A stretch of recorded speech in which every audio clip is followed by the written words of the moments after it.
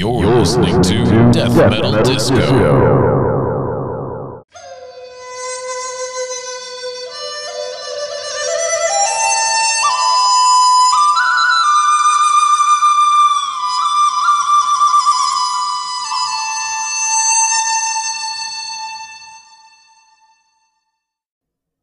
Greetings, my friends. Hello, hello, hello, hello. It is I, your lazy, lackadaisical podcast host and friend, James. I am coming to you here mid-April. It is actually the 16th of April. It's Sunday. And it's been a little over 4 months since my last podcast episode because I am a piece of garbage and just haven't made the fucking time to do it. And it feels like every episode I've released lately, I've started with an apology. So I apologize again for being so terrible at this. Yeah, I'm not even going to make excuses this time. Life is just fucking chaos, and it's been busy, and that's just the way it goes. And this definitely is sadly a low priority for me. However, that being said, I do have some things in the works for this, and I think they're gonna be pretty fucking interesting. Things I've actually been trying to work on for I don't know, since the end of 2021 or so. And things I've mentioned before on previous episodes that look like they're probably going to work out as far as interviewing people. And I have an interview lined up that I should be doing the week after this coming week. We got to lock down the details and all that, but that'll be an interesting interview, and it's one that just I have curiosities about personally. And it came up in discussion with another friend of mine back at the end of 2021, and I know other people who aren't deviants also have curiosities about it. And I know, tertiary things that I've managed to glean from various people, but we won't get into the details now. I'll save that for the episode. But for now, I am going to catch you up on what's been going on with me. So anyway, welcome to the Death Metal Disco. So what's been going on with me? Last I checked in, I had to look actually at my little outline that I keep on Google Docs. I did 8 episodes as part of season 2, a whopping 8. I did 26 episodes for the first season, the first year of this podcast. And then last year I just did 8. So boo on me. Yeah. And this year I'll do even fewer than that probably. Or maybe I'll do the same. I'm going to try and do at least that many. Like I said, I got some things in the works that I'm actually working to make come into fruition.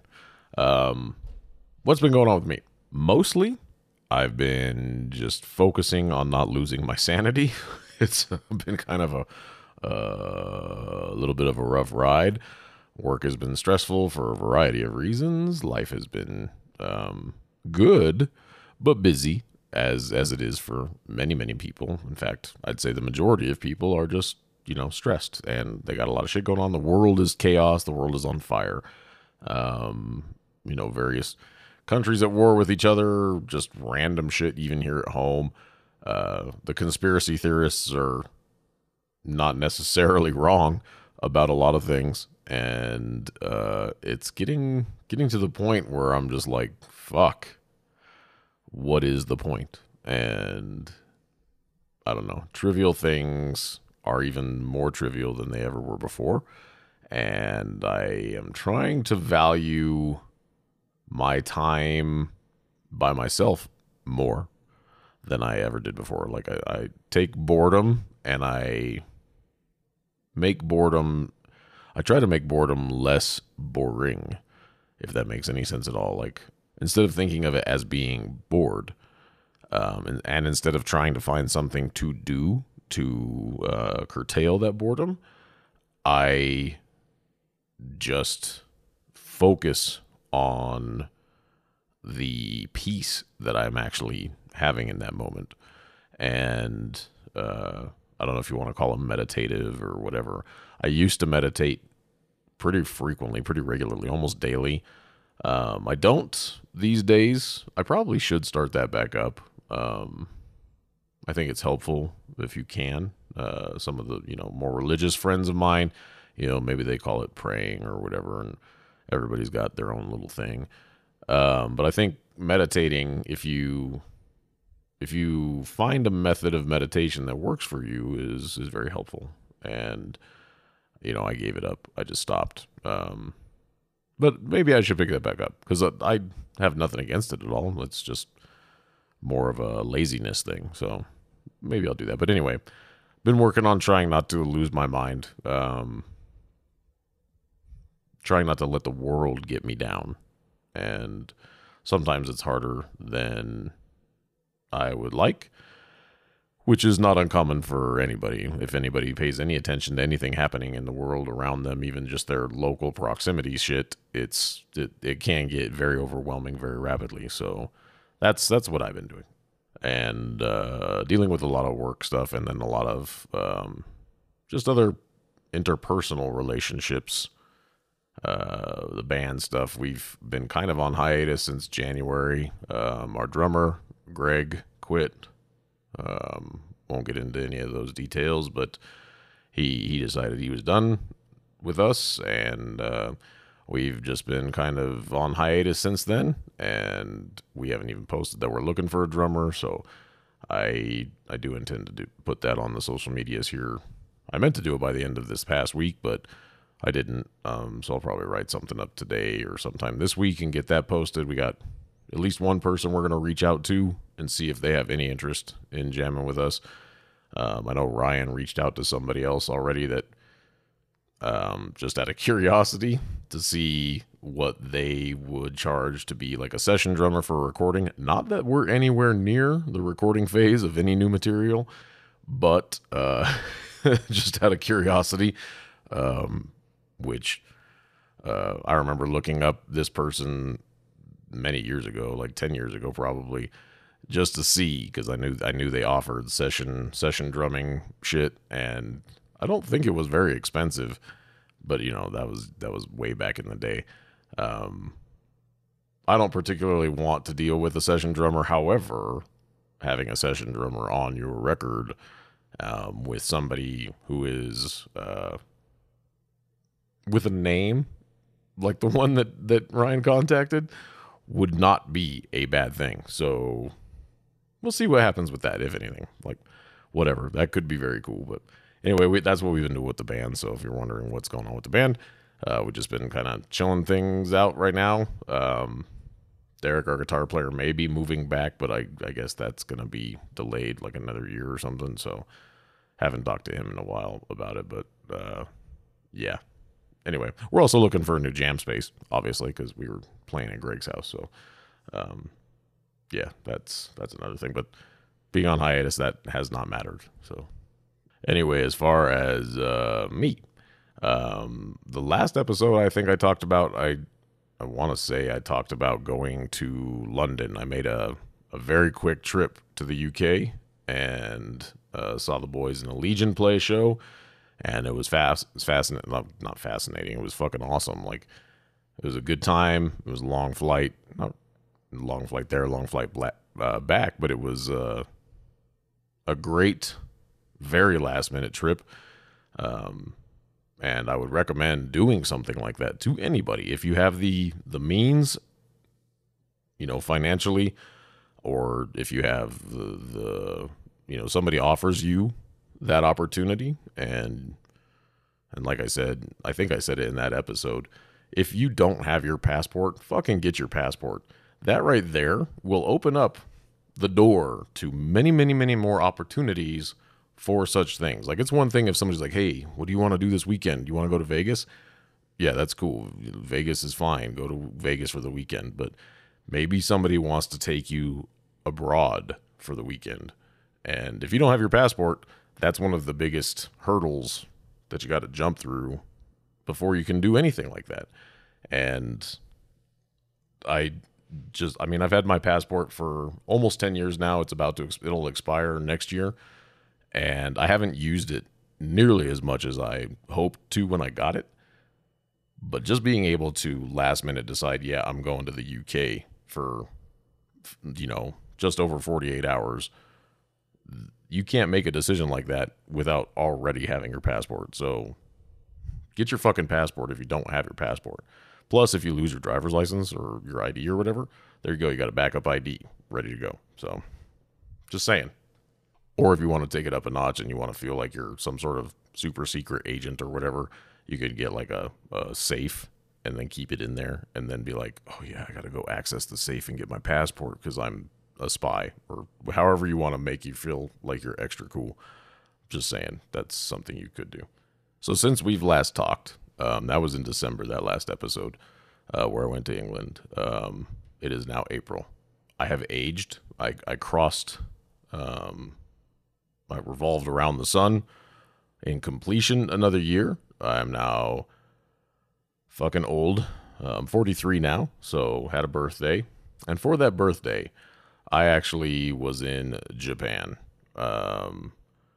I originally had booked a trip to Japan for my 40th birthday, which was in 2020. I'm a 1980 baby. And I was like, you know what? Fucking 2020, 40, turning 40. I'm going to go to Japan. Well, as I've talked about before, the beginning of 2020, my back got fucked up. I ended up in the hospital. I didn't even have the trip booked. My birthday's at the end of March, and this was the beginning of 2020. I didn't have anything booked. I had general ideas of what I wanted to do. I had looked at airfare, and I'd looked at booking with miles and points and all that stuff, but I hadn't actually booked anything. And I had the time off requested. But then I ended up with the back problem and just kind of saw that evaporating. The longer my back hurt, the more likely I knew that that was not going to happen, even before I was in the hospital. And then the hospital stay, I was like, oh yeah, it's totally fucked now. But because a last minute trip to Japan is 100% more difficult than a last minute trip to the UK. And the only reason for that is just because of the language barriers that you might encounter. You could do it. You could pull it off now that I've been there and I know that. Also, it's a lot more expensive to get there. Just saying. Like, I got super lucky with my trip to the UK where the price was very good. But Japan, generally, especially in springtime, is going to be pricey. So anyway, like I said, booked it in, well, I didn't book it, but I had it planned for my 40th in 2020, back problems, and then COVID. And COVID fucked everything up. So I was like, well, all right, guess I'm not going to Japan. No big deal.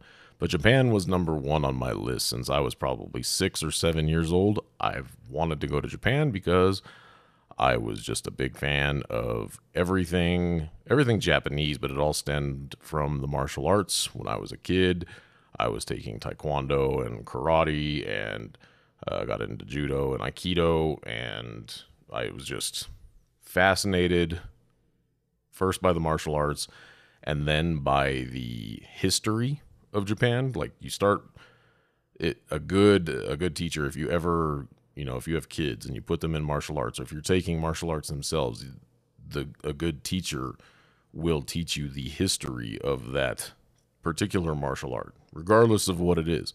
If it's something like fencing or if it's something like boxing, you're going to learn the history of boxing if you have a good teacher. Just not why they're telling you to, stick and move and keep your guard up to keep from getting punched, but they're going to reference all of these other fighters, all of these other coaches, whatever.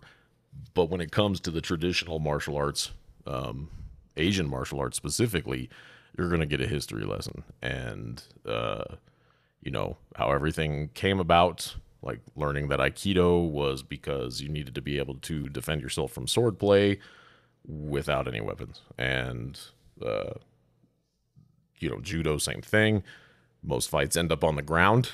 So that's how judo and jiu-jitsu, and then going to Brazilian jiu-jitsu, learning how to fight on the ground.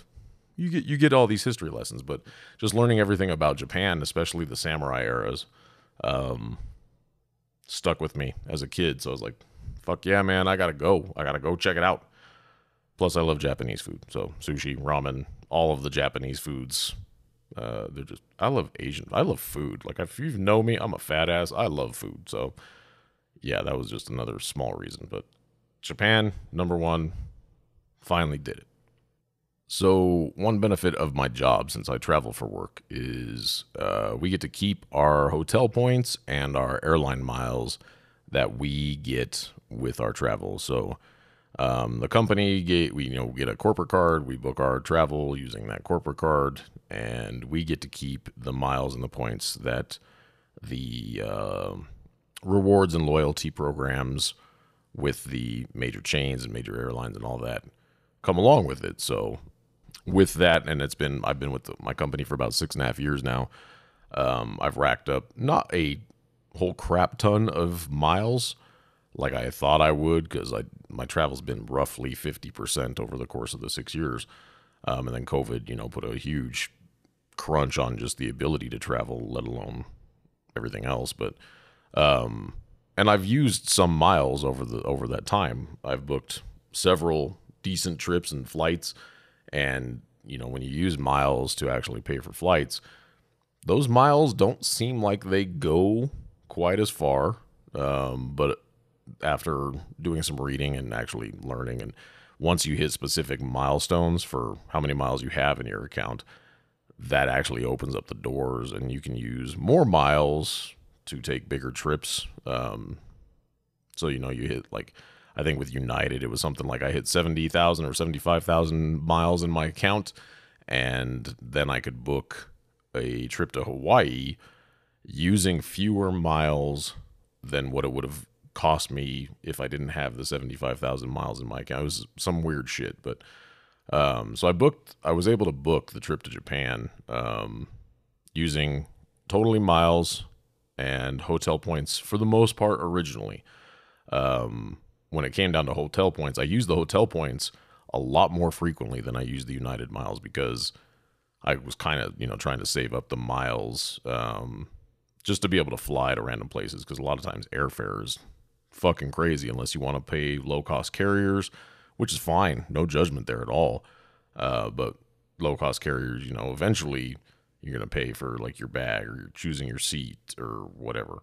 And I'd just rather get that shit out of the way when I book the ticket to begin with. So that's my proclivity for it, but to each their own. No judgment from me. So I was able to book the airfare, and it was a direct flight from Denver to Tokyo Narita.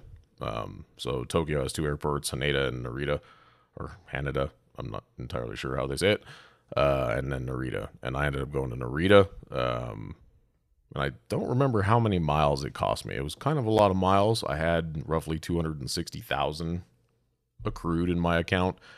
And I want to say it probably took half of that, if I remember. But I booked it back in July, and I don't remember. But I paid $76. That was the total amount that I had to pay in cash for the fees. So, like, taxes or whatever.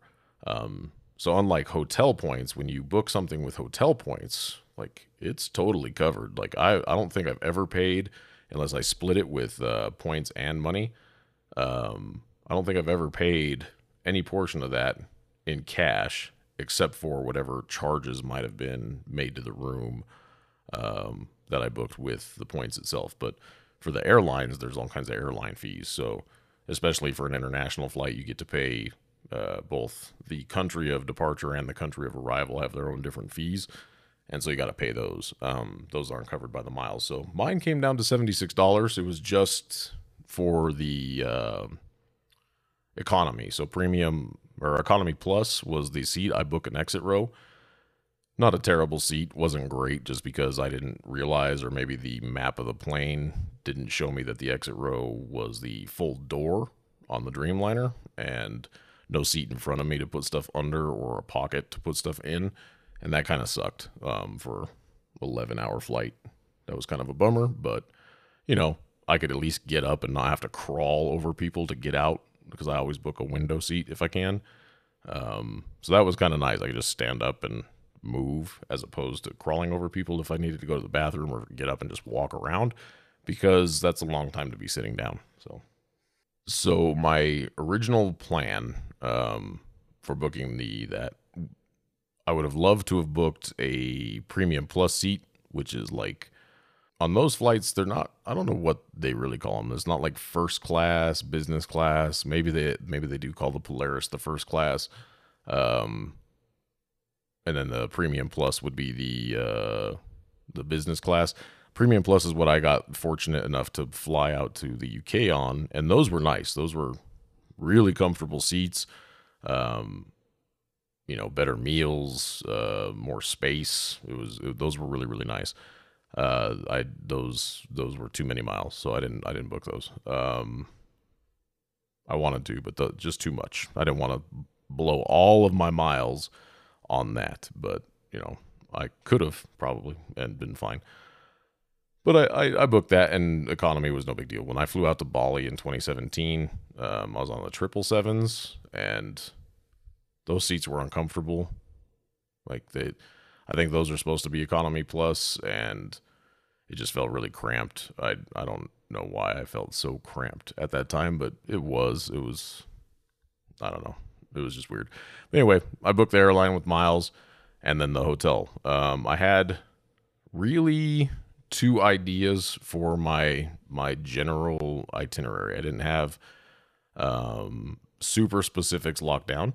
I knew I was going to be there for about 2 weeks, so like 12 to 14 days. With the time change, it ended up being I flew out on a Sunday. I arrived there on Monday with the time change Monday afternoon, and then fly back on Saturday, and then arrive here back on Saturday, even earlier than technically when I left, thanks to the international date line. My itinerary generality included I wanted to do roughly a week in Tokyo, the Tokyo area, and then a week ish in Osaka, in the Osaka area. So when I'm thinking Osaka, I'm thinking Osaka and Kyoto. And Osaka and Kyoto are a 30-minute bullet train ride from each other and super close. In fact, when you take the Shinkansen, which is the bullet train, from Tokyo to Osaka, you actually stop in Kyoto first and then continue on to Osaka, and it's roughly a half-hour ride from there. But I knew that if I, for some odd reason in my brain, or at least when I was looking for hotels and stuff, my brain did not think to stay in Osaka at all, or maybe there weren't anything available at the time. I just don't remember why I didn't think to stay in Kyoto. But so what ended up happening is I booked the first week. So I arrived Monday the 27th, and I booked the first week until the 2nd, April 2nd, in Tokyo, and I stayed in Tokyo, or Hilton Tokyo, which is in Shinjuku, and basically stayed in Shinjuku and operated from there. I say operated like it's some sort of technical base of operations or whatever. But from there, I was able to navigate around and go do a lot of the stuff that I had, and then take the Shinkansen down to Osaka and stay at the Hilton Osaka down there and go do some stuff that was in the vicinity. I ended up only doing 4 nights in Osaka. I originally had 3 nights and then was going to go back either to Tokyo or go back closer to the airport. I couldn't decide what I wanted to do. And I didn't book the hotel for the third leg of that. I had just the original Hilton Tokyo and then the Hilton Osaka for the 3 nights, and that's all I had done. So when I was booking it, I didn't really have enough hotel points for Hilton to book all 3 at the time. I hadn't quite got enough, and I didn't want to pay for any of the stays. I didn't want to pay my own money. So I was like, oh, and plus I didn't know what my total itinerary was going to be, what my agenda was going to be. So I waited for a while and didn't book the last portion hotel until maybe beginning of March. When it came down to it, I ended up deciding I was going to stay for the last 3 or 4 nights closer to Narita Airport. One of the guys I work with, he told me that the Narita area was actually a pretty cool little town, a little sleepier than Tokyo proper, which is noticeable. Even when I flew into Narita and I was taking the train to my hotel, it was like an hour train ride. It seemed like it was out in the middle of nowhere comparatively to what Tokyo was. Tokyo's a big, bustling city, and Narita was not. Definitely felt like the country. Um, I didn't.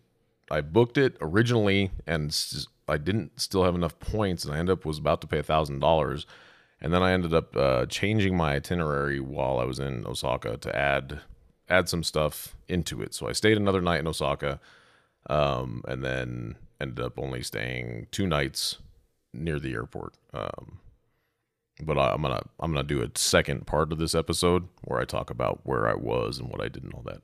Not a second part of this episode, a second episode talking about all that crap. But that's what I ended up doing. Is I had stayed at the Hilton Tokyo in Shinjuku area, and then I was there for almost a week, and then down to Osaka there for 4 nights, and then back up to the Hilton Tokyo Narita, for the last 2 nights, 2 or 3 nights. I don't even fucking remember. And that worked out really, really well. That allowed me to make better use of my JR pass, which is the pass that you can use to cover the Shinkansen bullet train tickets. And it's like a bus pass almost, except it's for the trains. And with the Shinkansen, the JR pass, you get to specify a time that it's valid for. I only did mine for a week, and I activated it on the 31st. So I had to make sure that the 31st is when I could use it for even the local JR lines, because Japan has like 10 different train companies, and JR is just one of them. The bullet trains are the JR lines. They're owned by the Japan Rails company, so that's kind of what it's designed around. And even when you buy the pass, you have to buy it before you get there. It's only for tourists. They have like a price saver calculator on their website, so you can put in your destinations, like where you're going to start, where you're going to finish, and how often you're going to use it. And it'll tell you how much you would save with the pass versus just buying a ticket. And originally, because I had only planned on taking the bullet train from Tokyo to Osaka, and didn't really factor in the Kyoto portion of it, the website said I'd only save like $20. I was like, oh well, I'll still do it, and that way I just have it. So if I want to take like a local line somewhere on JR, I can, or whatever. So that's all I did. I just did it for the week because it's still pretty expensive. I bought the green car, which is the first class train car ticket, basically, and it was like $80, $75 more than the regular ticket just because of that. I just was originally planning on taking my big checked luggage with me, and they have some restrictions for that. And I'm a big dude, so I take up space. So I just wanted to be a little more, considerate of other people and have a little more space to myself when I'm on the train. In hindsight, I would have been fine with the regular, but it's fine. The green car was actually pretty nice, so not gonna lie, I'd do it again. But activating it on the 31st, and then it's like that was Thursday, or no, that was Friday. Yeah, the 31st was Friday, and then it's only good until the 6th, so it wasn't good Friday to Friday. It was good Friday to Thursday. It was like 7 complete days. It was very weird. So it was, yeah. So anyway, activated on the 31st, go down to Osaka on the 2nd, and then come back to Tokyo on the 6th, was how that all worked out. And it worked out really well, and I actually made much more use of that pass than originally planned, because I added some stops, so added some stuff to do while I was in Osaka. And yeah, it was a beautiful thing. So when I travel, and I think I might have talked about it when I was doing the UK episode, but I don't like to have a jam-packed itinerary of things. I like to have some general ideas of what I want to see and do, but I don't like to have a fucking filled timeline. I just don't like to feel like I'm required to do anything, especially if I'm on vacation. Like, I want to relax, and if I'm solo, I definitely don't want to do it. Now, if I'm with other people and they have a fucking timeline of things, even though I don't really want to adhere to something like that, I'll go along with it. So like when Chris and I, we would go to New Orleans or whatever for the film festivals, and he had a bunch of stuff on his timeline. I didn't care if we knocked it all off the list. There were things that I definitely wanted to do, but I didn't care if we hit up everything that was on his itinerary. That it just seems to me for vacation that if you fill it up with too much stuff, That's half the reason people come back from vacation exhausted, is just they did too much shit and they need a vacation after their vacation. And I don't like that. Like that seems to me worse than missing out on some things that you could have done while you were there. I don't have a FOMO issue, a fear of missing out issue for a lot of things. So to me, I just had, a guideline of things I wanted to check out, but not anything required. So there were the things I had on my list that I definitely wanted to do is I wanted to go to a park where cherry blossoms were going to be hopefully prevalent. Japan has a website. I don't know if it's owned by Japan or if it's some independent thing. I can't remember. I can't even remember what it's called now, but it's like a website that predicts the schedule of cherry blossoms blooming and flowering and falling, which I can't remember the term now, but they call it the blossom snow, throughout the country. So north to south, like it's kind of weird. I would think they would bloom in the south a little bit earlier than they bloom in the north. And when I looked at that particular timeline, it looked like they start blooming in the north earlier than they do in the south. And when I had everything booked before I ever even learned about this website. And when I looked at the website after finding it on a YouTube video, because I watched dozens of YouTube videos about traveling to Japan after I had booked everything, my timeline pretty much matched up with their predictions for the blooming and flowering. Based on everything else I've read, the blooming portion is when the cherry blossoms are like the really pretty pink color. That is what a lot of people know about them. And then the flowering is where they flower and they're white. Well, it turns out, courtesy of an Instagrammer, solo traveler chick whose name I totally forget now, Alyssa something. I totally forgot her name. Alyssa Salazar? I'd have to look her up. Her Instagram is oh Jesus, what the hell's her Instagram? My life is a travel movie, I think is what it is. Fuck. Alyssa Ramos. My life's a travel movie. That's the Instagrammer that somebody had sent me. My friend Kimmy of the Lost Chill podcast. She had sent me that. She's been following her for years. And she does solo travel. She's traveled to, I think now she's in her 127th country, but she was actually in Japan. I think she'd been there for a week before I got there, and she was down. I want to say she was in Okinawa when she sent me a post, but she was going to Tokyo, and she does these group trips and all this other shit. So I started following her because her travel videos are pretty awesome. She goes to some really cool places. She's a master of solo travel. She's cute. That doesn't hurt. But the solo travel, and she shares travel perspective as a female, and that's something that a lot of females, at least that I know, who have been like, oh man, that traveling solo sounds so cool, but also dangerous especially because they're female. And I think she's written at least one book and has another book that she's getting ready to release, specific to traveling as a female solo. And that's pretty cool. And I think my friend Jeremiah has recommended her shit to other people as far as females traveling solo.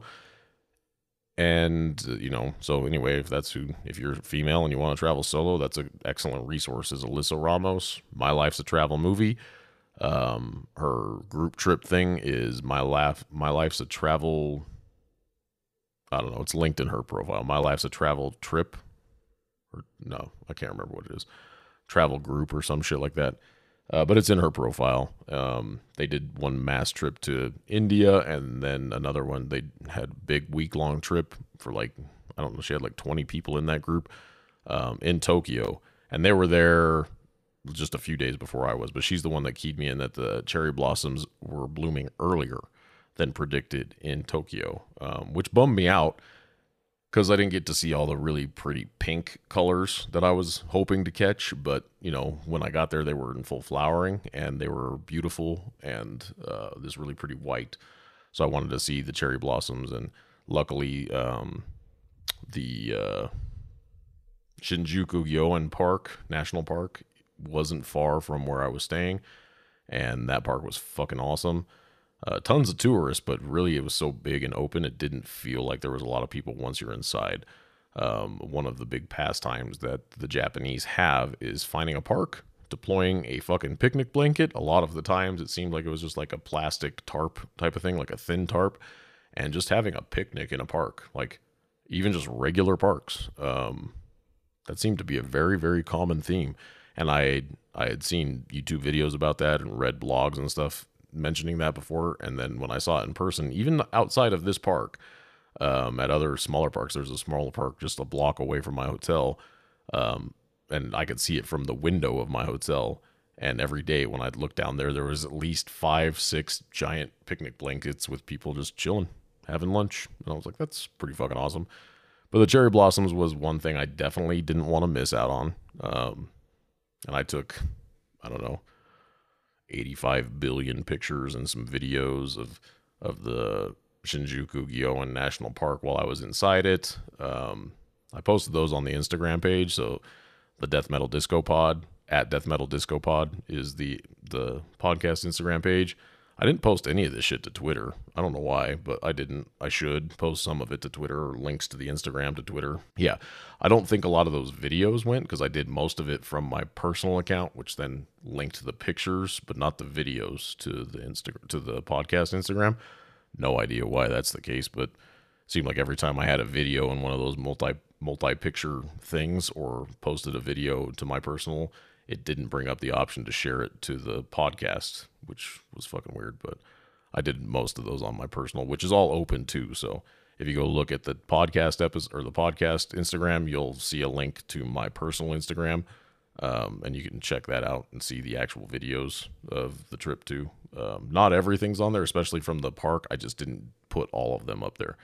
I intend to create some reels and shit like that with it, but I just haven't done it yet. The other things I wanted to do is I wanted to check out some temples and shrines. I didn't do nearly as many as I could have. I did do at least the 2 that I wanted to. The Meiji Shrine in Tokyo and the Meiji Shrine in Tokyo and the Fushimi Inari Shrine in Kyoto were the 2. I mean, those are 2 big ones on anybody's list anyway, especially the Fushimi Inari Shrine in Kyoto. That's the one that always makes all of the tourist pictures with all of the torii bridges. That it's a pathway just filled with, I don't even know how many of the not torii bridges, but the torii gates. I don't even know how many gates are on there. There's some that are the original gates that you can see that are noticeably different and OG than the more modern ones, which I'm going to have to look. Like, they say all the shit's painted in the color vermilion there, but it looks orange to me. So I'm going to have to do more research on the color vermilion because I always thought that was a lot closer to crimson than it is. So, I don't know. Maybe the paint's fading. I don't know. But I wanted to see at least those 2 things because, those are awesome. And then Kyoto's got a whole shit ton of other temples and stuff, but I'll talk about those in the other episode. The biggest thing I do when I travel is I try to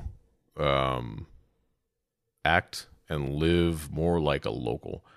If I go to places with huge tourist destinations, especially if I'm solo, I don't necessarily go to those. I'll find restaurants that are local joints. When I went to Hawaii way back in the day with my family, the coolest place I ended up was a local bar that was like 4 blocks from the hotel, from the beach, and I found it just walking around while I was smoking a cigar, and I heard karaoke coming out of this place and ended up in there, and they were charging $5 for Jack and Coke, and I was like, all right. And so I just hung out in there and listened to some surprisingly good karaoke singers at this local joint. Like, I don't have any idea who was a tourist and who wasn't. It seemed like everybody there knew each other.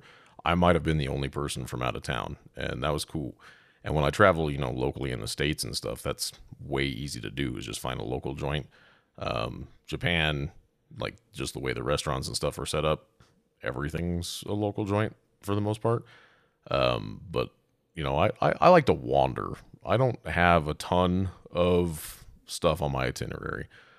But I'll talk more about that in the next episode because of the different destinations that I ended up in. So another must for me was to ride the Shinkansen, the bullet trains, which going from Tokyo to Osaka was going to knock that out right off the bat, and then the round trip version. But that was definitely something on my list. But the thing with Japan is they are masters of the train. They have, like I said, they have like something like 10 different train companies that operate in the country, and a whole bunch of them operate just in the Tokyo area themselves. And between the subways and the like the express trains and different things like that. So when I landed in Narita, and I got my JR pass exchanged, the voucher they sent me at home, and then I exchanged that for the actual pass at the airport. Then you got to buy a ticket on.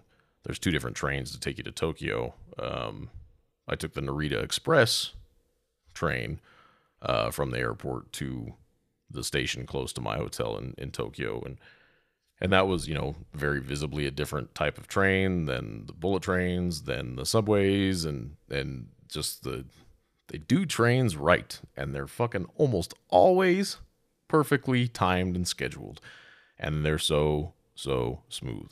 I rode a couple different subway lines. I think I took the Shinkansen. Let's see, that was round trip, so that's 2, 4.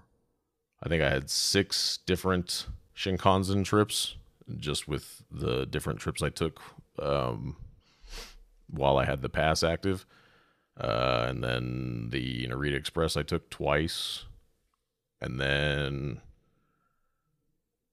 I don't even remember how many subway rides I had, but it was several different trains. I can't remember the name of the line that has it, but they have a whole. I want to say it's not the Hokkaido line. They have a whole train that is just it's like vinyl wrapped in Hello Kitty. The whole thing is Hello Kitty, and I didn't know about that beforehand. And I was in the subway waiting for my train, and I think it was my last day, so I was on my way to maybe the hotel by the airport, and I was waiting for that train, and then this Hello Kitty train rolls up, and I was like, what the hell is that? But yeah, they do trains, and they do them very well, and they have that shit down to a T, and that is something that is severely fucking lacking here in the States. And I mean, it's crazy. And the train thing right now in the States is a fucking debacle, like especially when you're thinking of non-personnel transport trains. My buddy Nick was just telling me last night there was a fucking another derailment with toxic shit somewhere. I haven't looked it up or anything, but fucking yeah. Trains. Japan, Germany apparently has good train systems. I haven't been to Germany yet, but that's forthcoming sometime next year probably. And I was thinking, so like I'm not a huge train nerd at all, but fucking that shit could easily convert me to be one. While I was there, I was thinking, if I could bring anybody to Japan just to check out the train system, it'd be my dad, because he used to have this. I don't even remember how old this damn thing was, but it was like a little train set that you could power. We'd set that up when we were kids, and there was nothing to it. It was just go round and round, and the train set was probably a scale model of a train, and it wasn't anything fancy, at least to my knowledge, and it worked, but it was whatever. But like when the airport, the new DIA, Denver Airport, opened back in the early 90s, mid 90s, 95, whenever it was, before 9/11, and you can go to the individual concourses, we went there to go check out the train system. So, go in, go down into the trains and take those to the terminals, walk around. The light rail opened up, and we'd go catch the light rail downtown. And part of it was just to go downtown and not have to worry about parking. But the biggest part of it was just, he used to drive the bus for RTD way back in the day, and part of it was just to check out the train. And like just to take him to Japan to do that would be awesome. He wouldn't eat any of the food, but that's a whole other thing. So the downside of having a loose itinerary is time wasted. Some people, like when I tell my buddy Jeremiah, he backpacked through Southeast Asia for like 17 months, and he had planned on a full year minimum, and ended up being there for 17 months before he came back, because he just eventually ran out of money and needed to come back and reassess and reacquire some cash. Even though he was working at a bar, an expat bar, for the last few months that he was there, I think. But when I told him about my UK trip, he's like, dude, you and I travel very differently. I was like, yeah, but this was like a super last minute, and I don't care if I do all of the random shit that you can do when you go do this stuff. Me traveling, I'm a lazy piece of shit, so I'm good just randomly wandering around or just chilling. Like if I find a cool outdoor bar or outdoor patio or something and I just want to chill and watch people, I'm totally down for that. However, uh, in hindsight, there was a lot of things I could have done and could have made better time of if I had planned a little bit better. You'll hear about a lot more of that in the part two of that episode, just because of the last minute additions that I made, specifically when it came to buying tickets for the Shinkansen trains, in a particular destination that I ended up going to. That was kind of not really a last minute, but sort of a last minute addition to my itinerary. I didn't stay in that town, so I had to take the train to and from on the same day, but there was much confusion on my end about buying the tickets, so lost a few hours within the day, just in that because of my poor planning. But I don't really feel bad about it. Like I don't feel like I missed anything. I do want to go back to Japan already, and if I do, I'll plan a little bit better. I'll plan things differently, at least. Maybe not see the same stuff that I did. Maybe go to the same places, but not see the same things. And I'd like to go with somebody. I want to share that with somebody if I can. And I had some people tell me they wanted to come with me, but telling me you want to come with me and not coming with me, or actually coming with me, is different. So, whatever. That's a whole different discussion. But yeah, wasting time, like I said, a loose itinerary, could afford me the ability to sleep in, which is not something I ended up doing for whatever reason. Like, the jet lag kicked my ass pretty hard the first day I was there. After I got in, that first day after I landed, I was kind of fucked up, way more than I expected to be.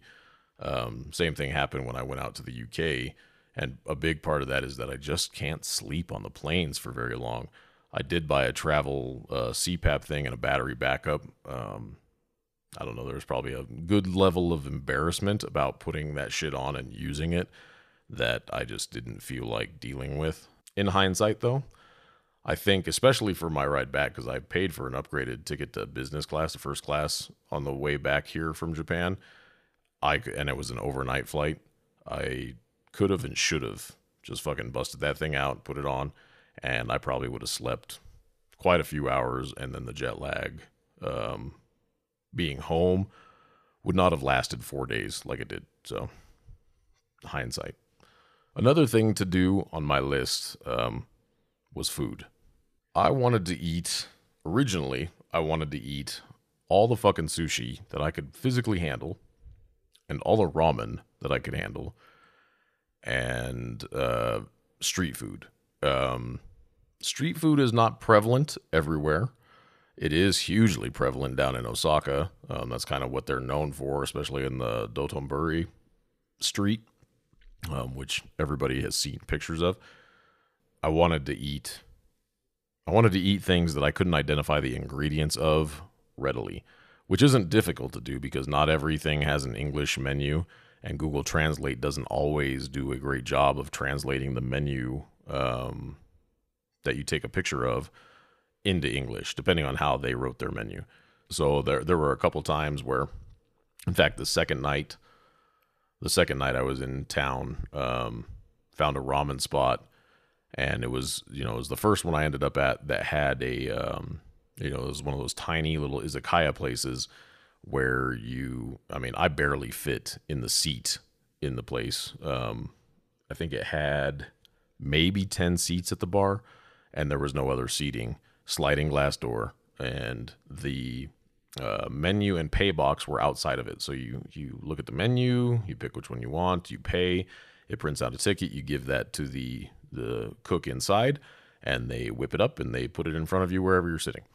And when I first walked in, I didn't even notice the thing. Like, if I had noticed it before walking in, probably wouldn't have felt like a dumbass when he asked me for my ticket. And I was like, oh, I don't know what you're talking about. And he didn't speak very much English, but he spoke enough to at least walk outside with me and show me. And the box menu thing didn't have English at all. But he was nice enough to stand out there. And they had, I think, 3 customers inside. And he stood out there with me, and he pointed at them, and he said, basic ramen. I don't remember what he called the other one. I got the other one. Basic ramen, supreme ramen, or whatever it was called. And then he pointed at another one and called it something else, and then this one something else. I have no idea what the differences were. The pictures looked mostly the same, except the super ramen or whatever it was had more stuff, like more seaweed, probably a little more meat. I don't remember what all it had, but that's the one I ended up going with. What I didn't realize when it came to me is that it had little fishes on it. And I don't know if they were like little tiny anchovies or what, but they were little whole fishes. They were dead, which was good because that would have creeped me the fuck out if they were alive. But I didn't see them on the picture. And when he put it down in front of me, I was like, oh, fuck. All right, cool. But there was a bunch of them. At first, when I saw them, there were like 2 just crisscrossed, like in a X on top of the noodles and stuff. And I was like, oh, that's interesting. Cool. 2 little fish. I'll just make sure I mix those up with the noodles or the sauce, or just make sure they're not by themselves when I eat them, because I didn't want to be totally grossed out by texture or weird flavor, crunching bones or whatever. But there was actually like a small handful of those fuckers in there. And that ramen was fucking delicious. Like, I tend to like spicier ramen. This was not spicy at all, really. But it was delicious. It was fucking phenomenal, and it was a big portion. And like I ate the first night I was there. I found a udon restaurant, udon noodle restaurant, and had pork katsu, which was basically fried pork, if you don't know. And that shit was amazing. I didn't get any pictures of the pork for some stupid reason, but the udon that I got was really, really good. And then the next night was ramen, and I was actually looking for Ippudo ramen the first night. Couldn't find it in the place that it said it was, but it was actually there's like an annex building, and I thought I was in the annex, but I wasn't. So, but I ate a fuck ton of noodles, like all of the noodles.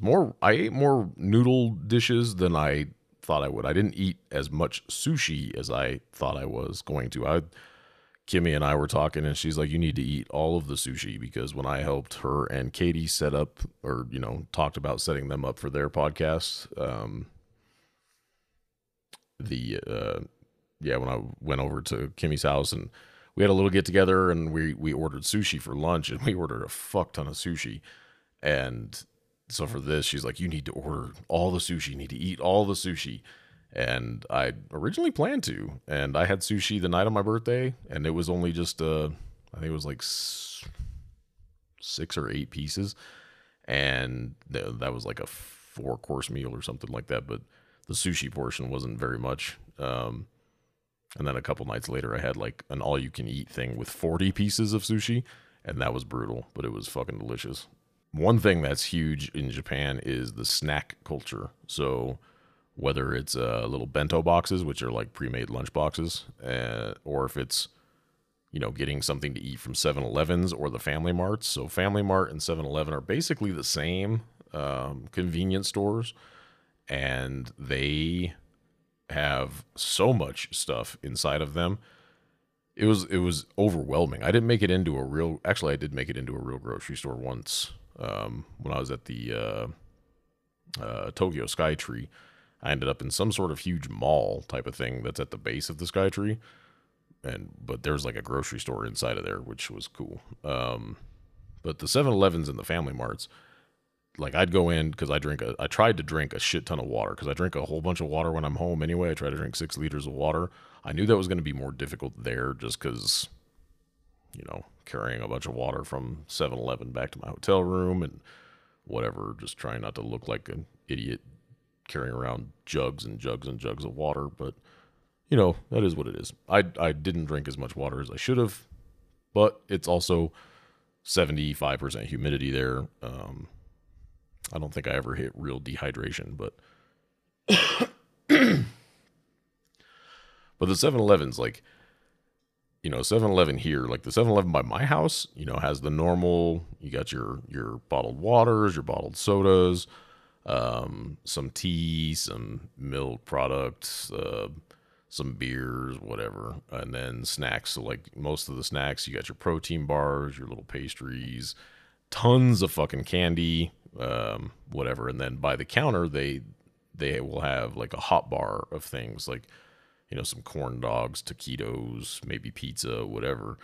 And then in their cold section, they'll have like sandwiches and, frozen burritos or whatever.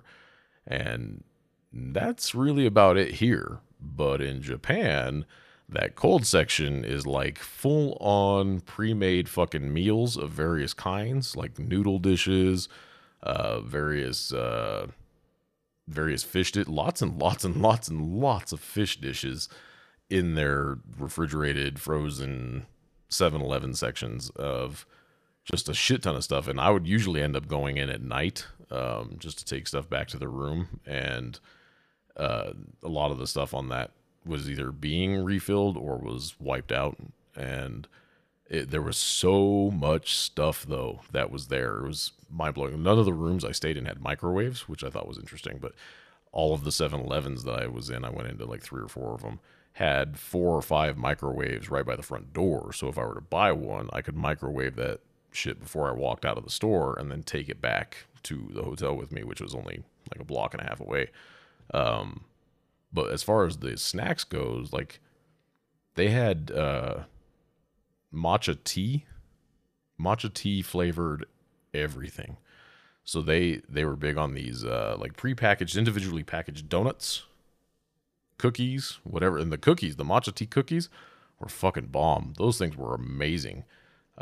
Pocky sticks, which is I don't know if those are Japanese or if those are just some Asian candy. You can even find those in the Asian foods section of your grocery store. Usually just the regular chocolate ones. I think they're like a cookie stick type of thing with dipped in chocolate. But the matcha ones, I bought a big ass box of those. Those are fucking delicious. Everything matcha flavored was amazing. Kit Kats, the various flavors, quote unquote weird flavors of Kit Kats. I bought like 6 boxes of those. Strawberry, wasabi. The wasabi ones I just tried last night.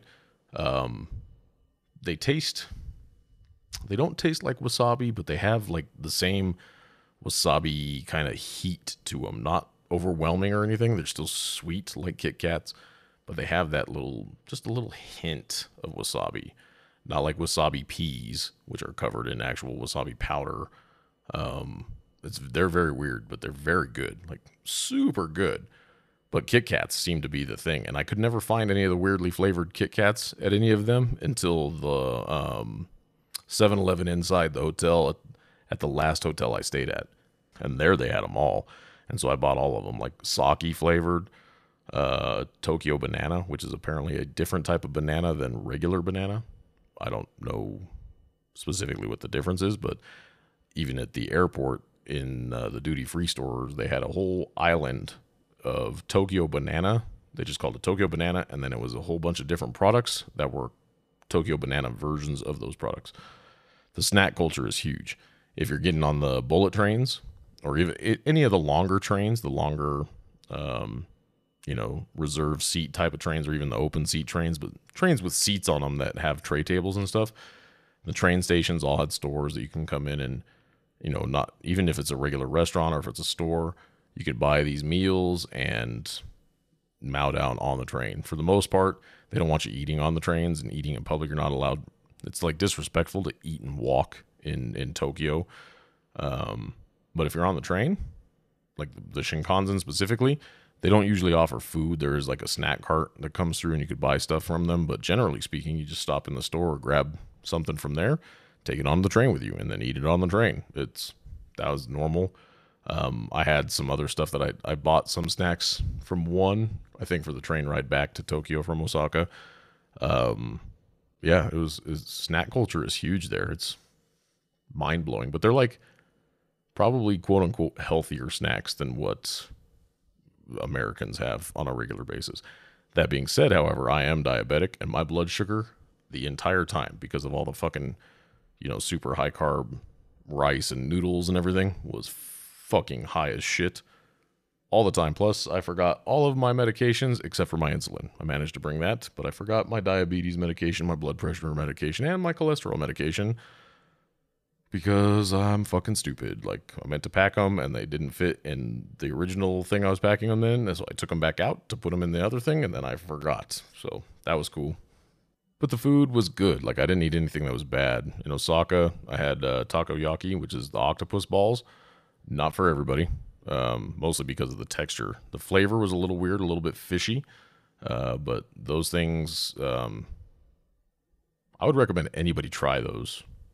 And you be the judge. Like, definitely not for everybody. I could say that right now. But, I mean, the first time I had them, I was at a sushi restaurant with my friend Shannon when we were in California. And she warned me about them. And I think those ones were probably sitting out for a while. So I had 2 of them out of the order of 5.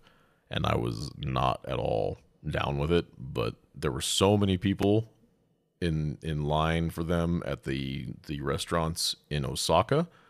I was like, all right, I'm gonna try it again, and they were fucking phenomenal, like just fantastic, just super good. So yeah, takoyaki, absolutely the shit. Also, melon pan, melon bread, basically. Really, melon bread is not anything like a melon. It is 2 types of dough, like a cookie dough, and then you take a regular bread dough, and you wrap the regular bread dough inside the cookie dough, and then bake it, and you have scores in it in the outside of it, so when it bakes it actually kind of looks kind of like the crust or the rind of a melon, but the outside crust is sweet, like sweet and crunchy like a cookie, while the bread on the inside is more like, like a French bread type of thing. They'll take that and they'll cut it open and fill it with vanilla ice cream or matcha ice cream. That shit was heaven. So highly, highly recommend if you go to Osaka or anywhere that has that shit, just try it. I'm going to try and make this melon bread shit at some point in my life. Probably not anytime soon, but that's on my to-do list. Or if you find it anywhere locally to you, just try it. Holy crap. That was so good. Just the bread itself was amazing, but fill it with ice cream because, why not? So one thing that I was very cautious about, and every YouTube channel and video that I watched about traveling to Japan, especially for first timers, was about the people and the cultural differences, especially coming from the US where everybody's an asshole inherently. Is the level of respect that really everybody gives everybody just by default. Personal space is a huge, huge thing there, except when it comes to the train.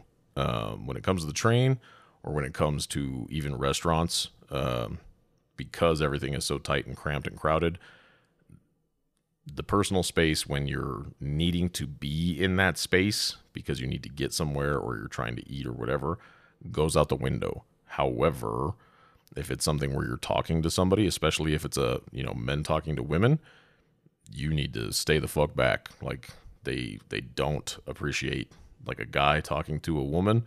They don't appreciate you coming up and attempting to whisper in their ear or anything like that. They want their space. I didn't do any of that. Like, nobody wanted to talk to me.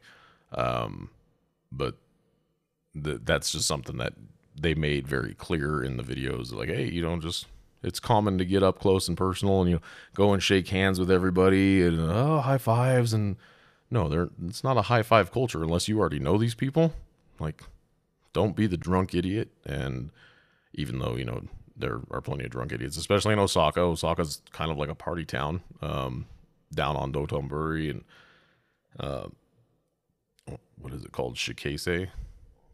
I think Shikase Tower area, kind of all near each other. But, that was something that they made pretty clear is Japanese people do not like to be crowded, especially by foreigners. And I'm a giant compared to the average Japanese person, and so that was something I was very cautious about, especially on the trains.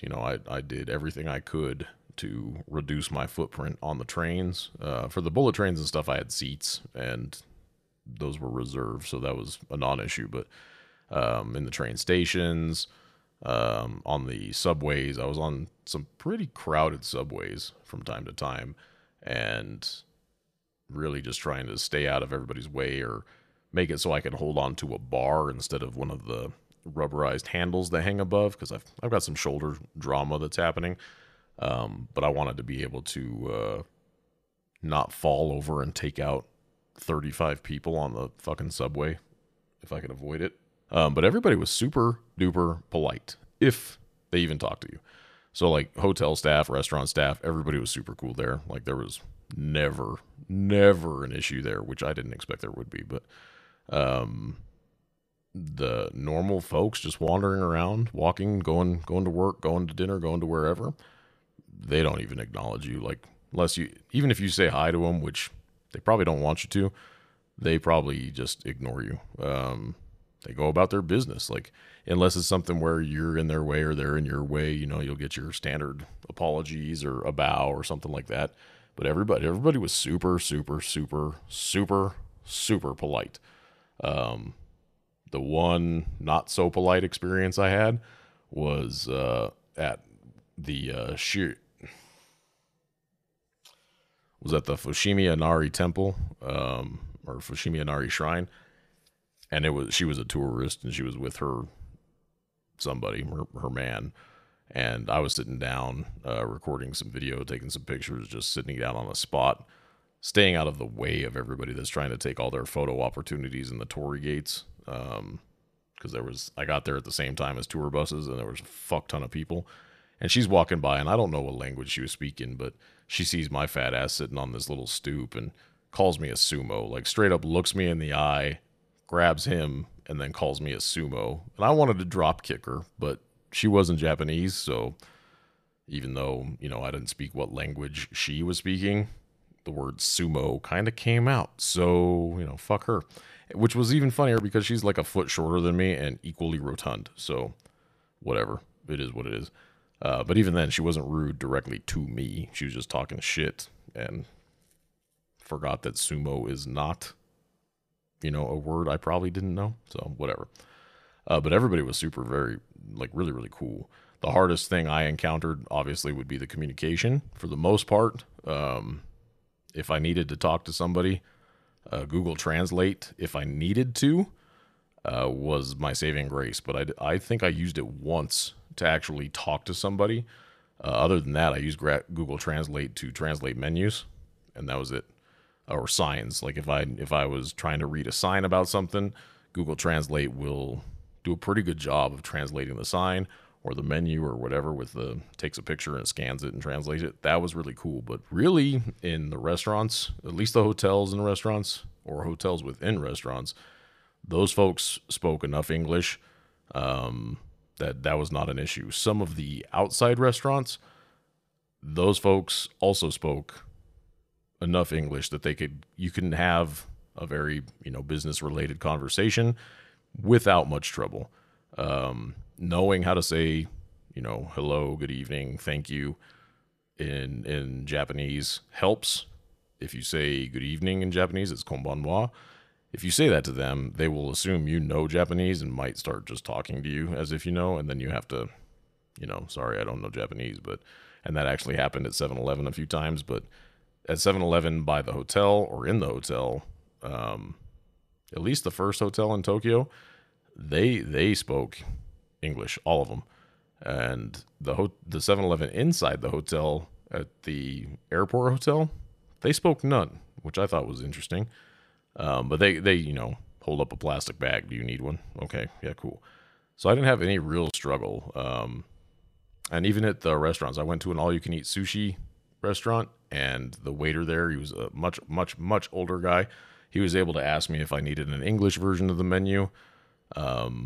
just by saying the word English and pointing at the menu. And I said, hi, yeah.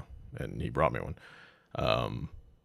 And then, come by and ask if I wanted miso soup just by saying miso soup. So the communication barrier is definitely there, but it wasn't anything that you can't get around as long as you're patient, because you got to remember you're in their country and you should speak their language, not the other way around. So knowing that ahead of time definitely helps, but it's just a matter of respect, respect them, they respect you by default.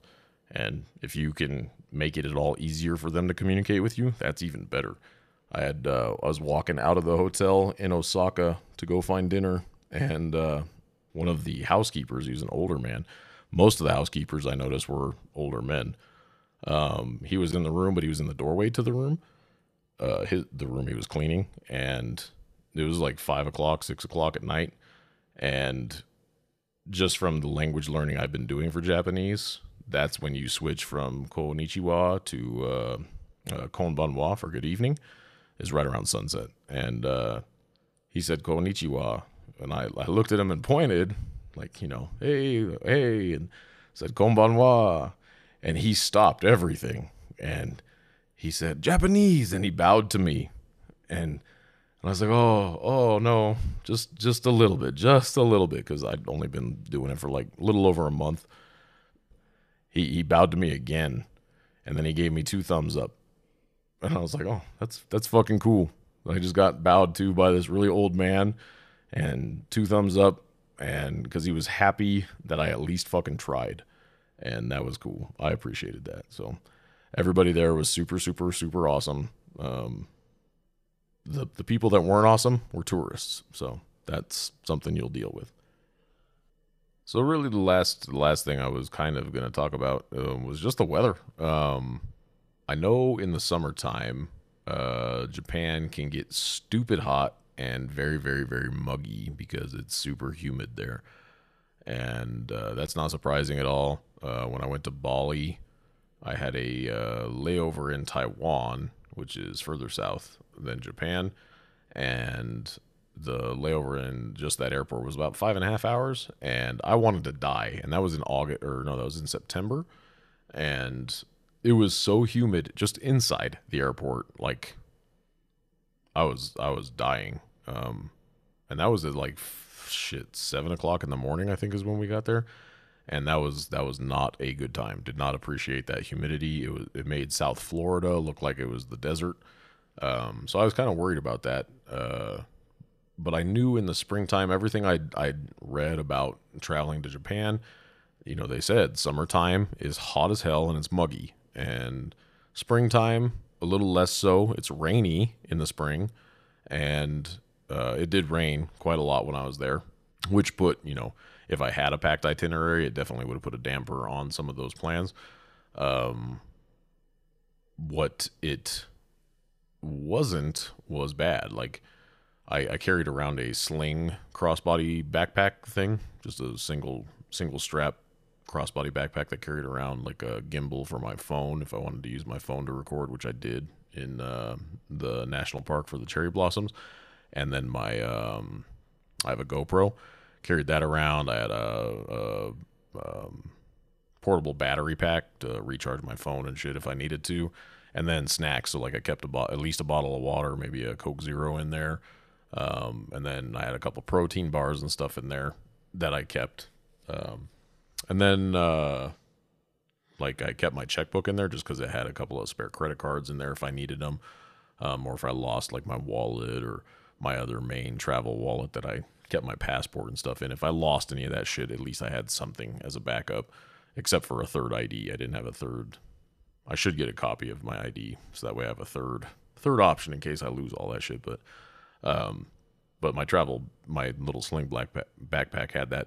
So I had that on my back. It was in the 60s and low to mid 70s everywhere I was most of the days, except for when it rained. And then when it rained, it was just, still in the mid 60s, kind of a warm rain. I only walked around in the rain a little bit, and that had more to do with the shoes I had than anything else, because they are definitely not made to be wandering around in the wet. I will say that right now, and that's all I'll mention it. but the weather, like, as a big dude, I sweat a lot anyway. Humidity and I are not friends, and my back was sweaty fucking most of the time anyway, but especially because of that stupid backpack, the sling backpack.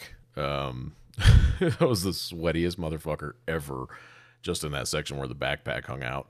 But other than that, the weather was beautiful. It was, overcast a lot of the days, and then the sun would come out. When I made it to the park, the Shinjuku Gyoen Park, it was kind of overcast on my way to it because it rained in the morning, and then by the time I got to the park, it was just the right amount of cloudy that it wasn't overly bright. Although when I look at a lot of the pictures and the video that I took with my cell phone, they seem to be pretty washed out. And that might have been a setting on my phone or something that I just didn't catch at the time because I wear my sunglasses fucking everywhere. But it was very sunny outside, and that contributed to the amount of people that were there too. But it wasn't super, super hot. Like, it was warm. The humidity was noticeable, but it wasn't overbearing. When I was down in actually, I think the worst humidity I had probably was in Kyoto at the Fushimi Inari. And I think it just had more to do with the lack of wind. It didn't seem very breezy there that day.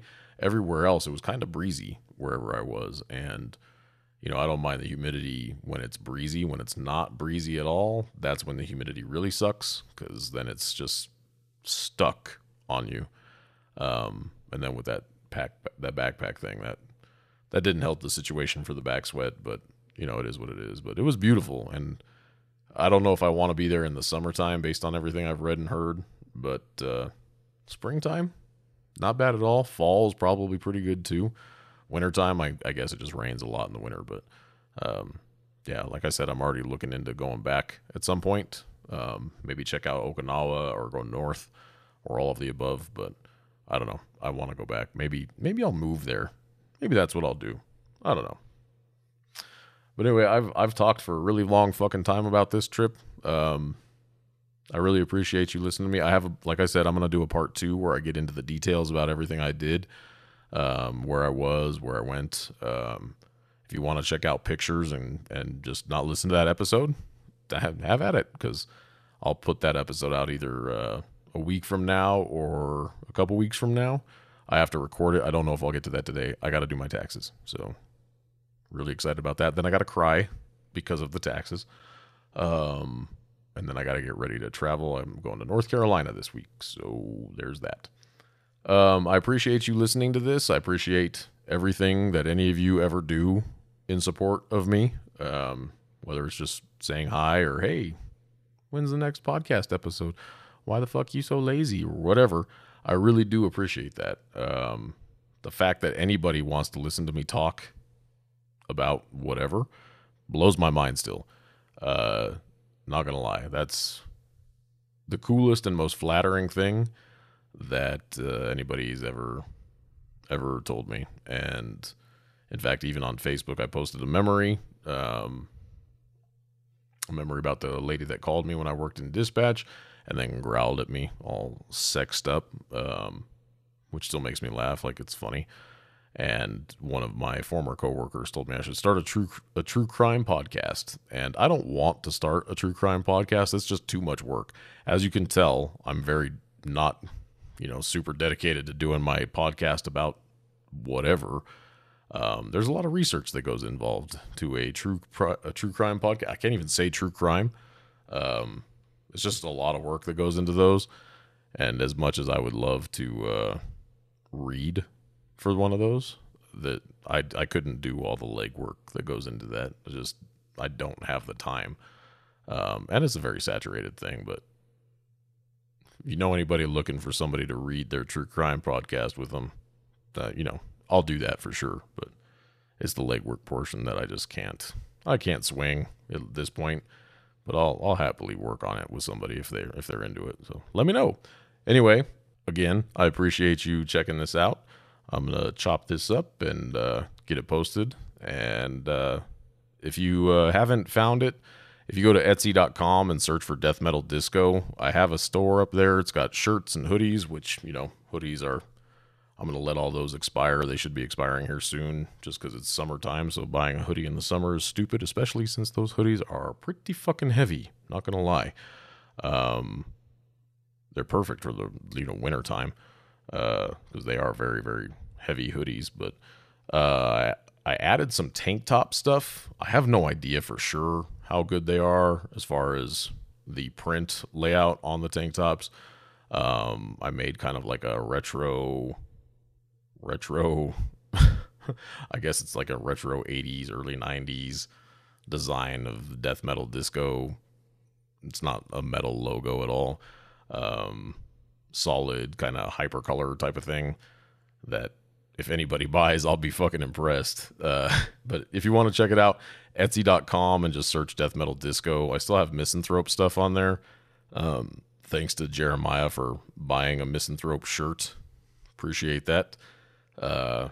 Yeah, so appreciate all of the support. Again, I'm going to do part 2, which will be specific to where I was and what I did while I was in Japan.